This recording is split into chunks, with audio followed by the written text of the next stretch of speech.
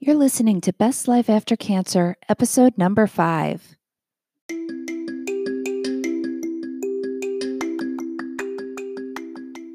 Welcome to Best Life After Cancer. I'm so glad you're here. This is the podcast where cancer survivors and caregivers can get solutions and support to overcome the life challenges brought by their cancer diagnosis. If you are ready to release your fear, regain your joy, and reduce your risk, you're in the right place. I'm your host, Dr. Deborah Butzbach.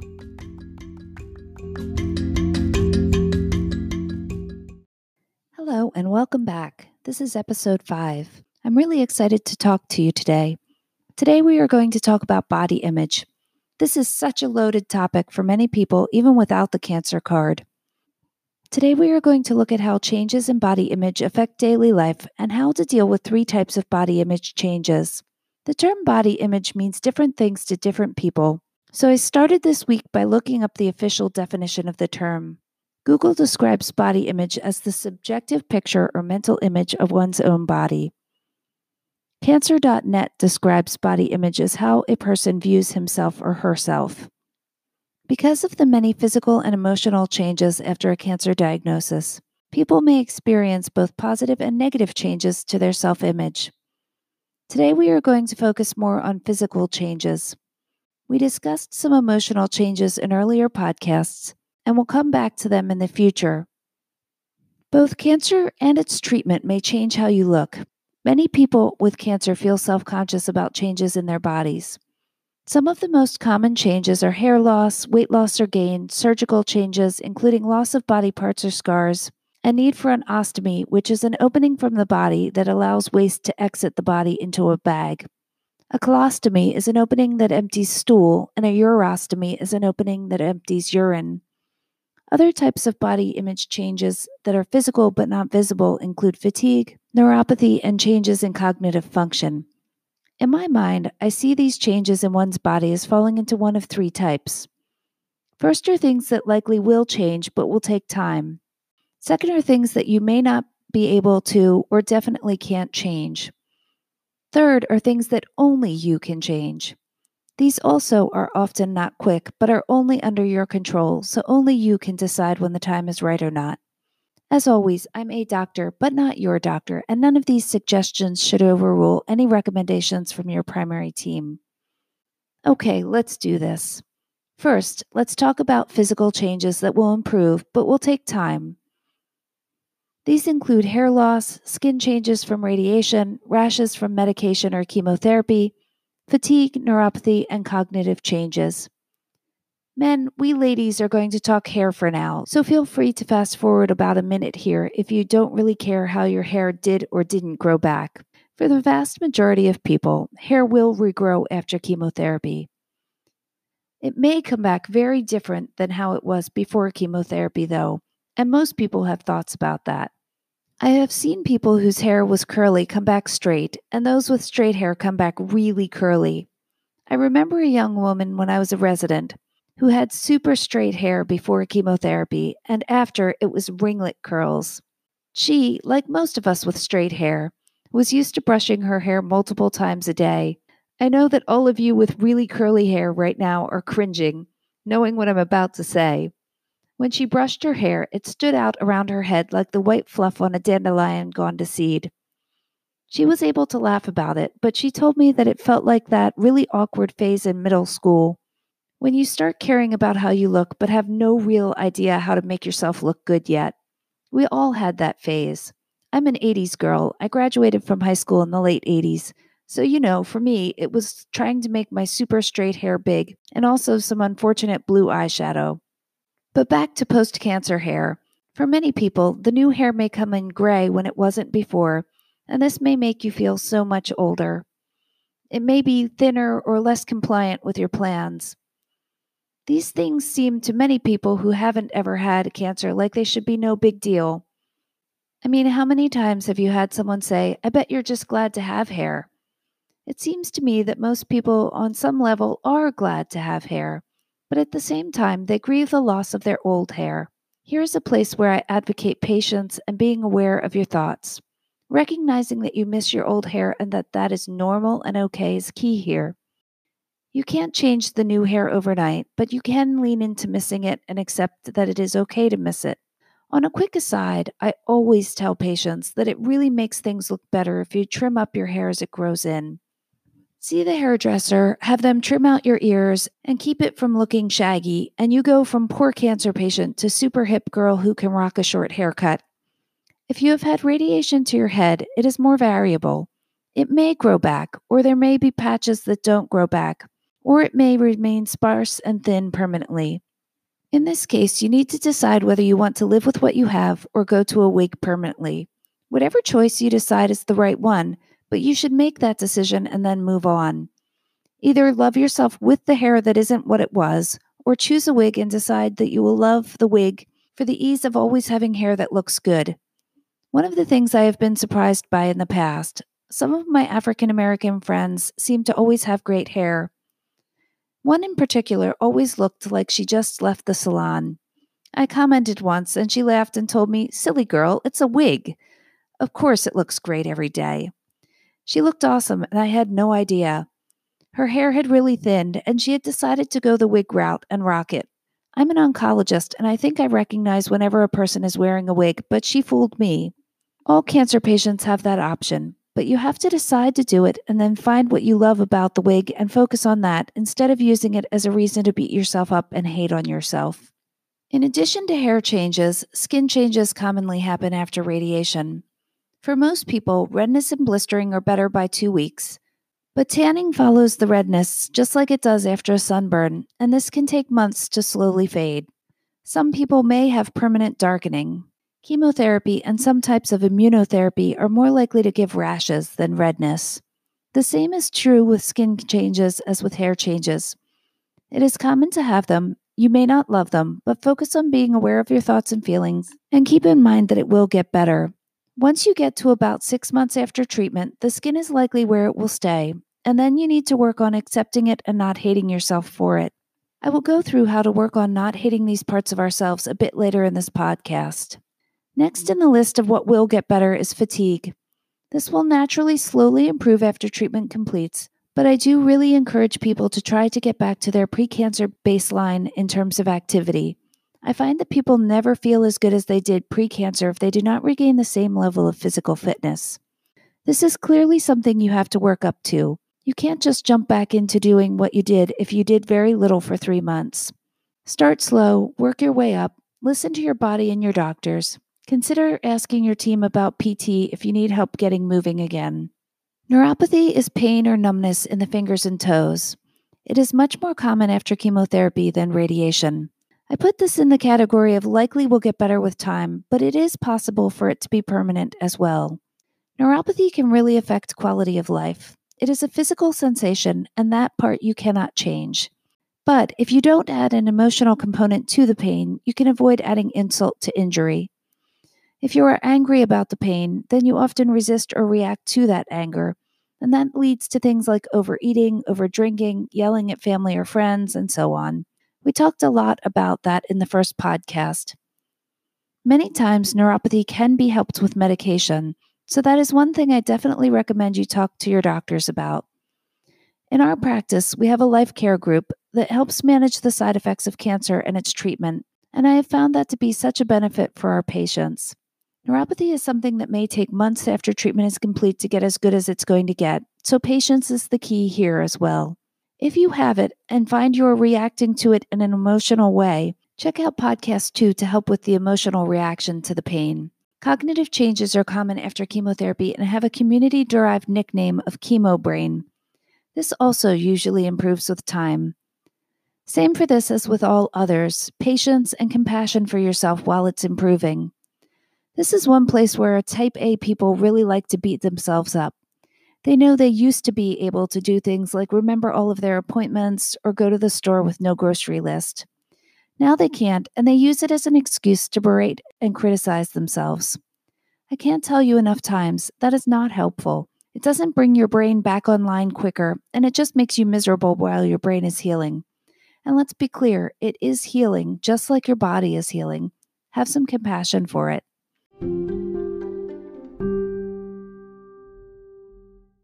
The The second type of body image changes are most likely permanent. These include permanent skin and hair changes from radiation, scars, removal of body parts, and ostomies. It is unlikely to impossible that you can change this, and these things are often a huge challenge for people in terms of their happiness and their appearance.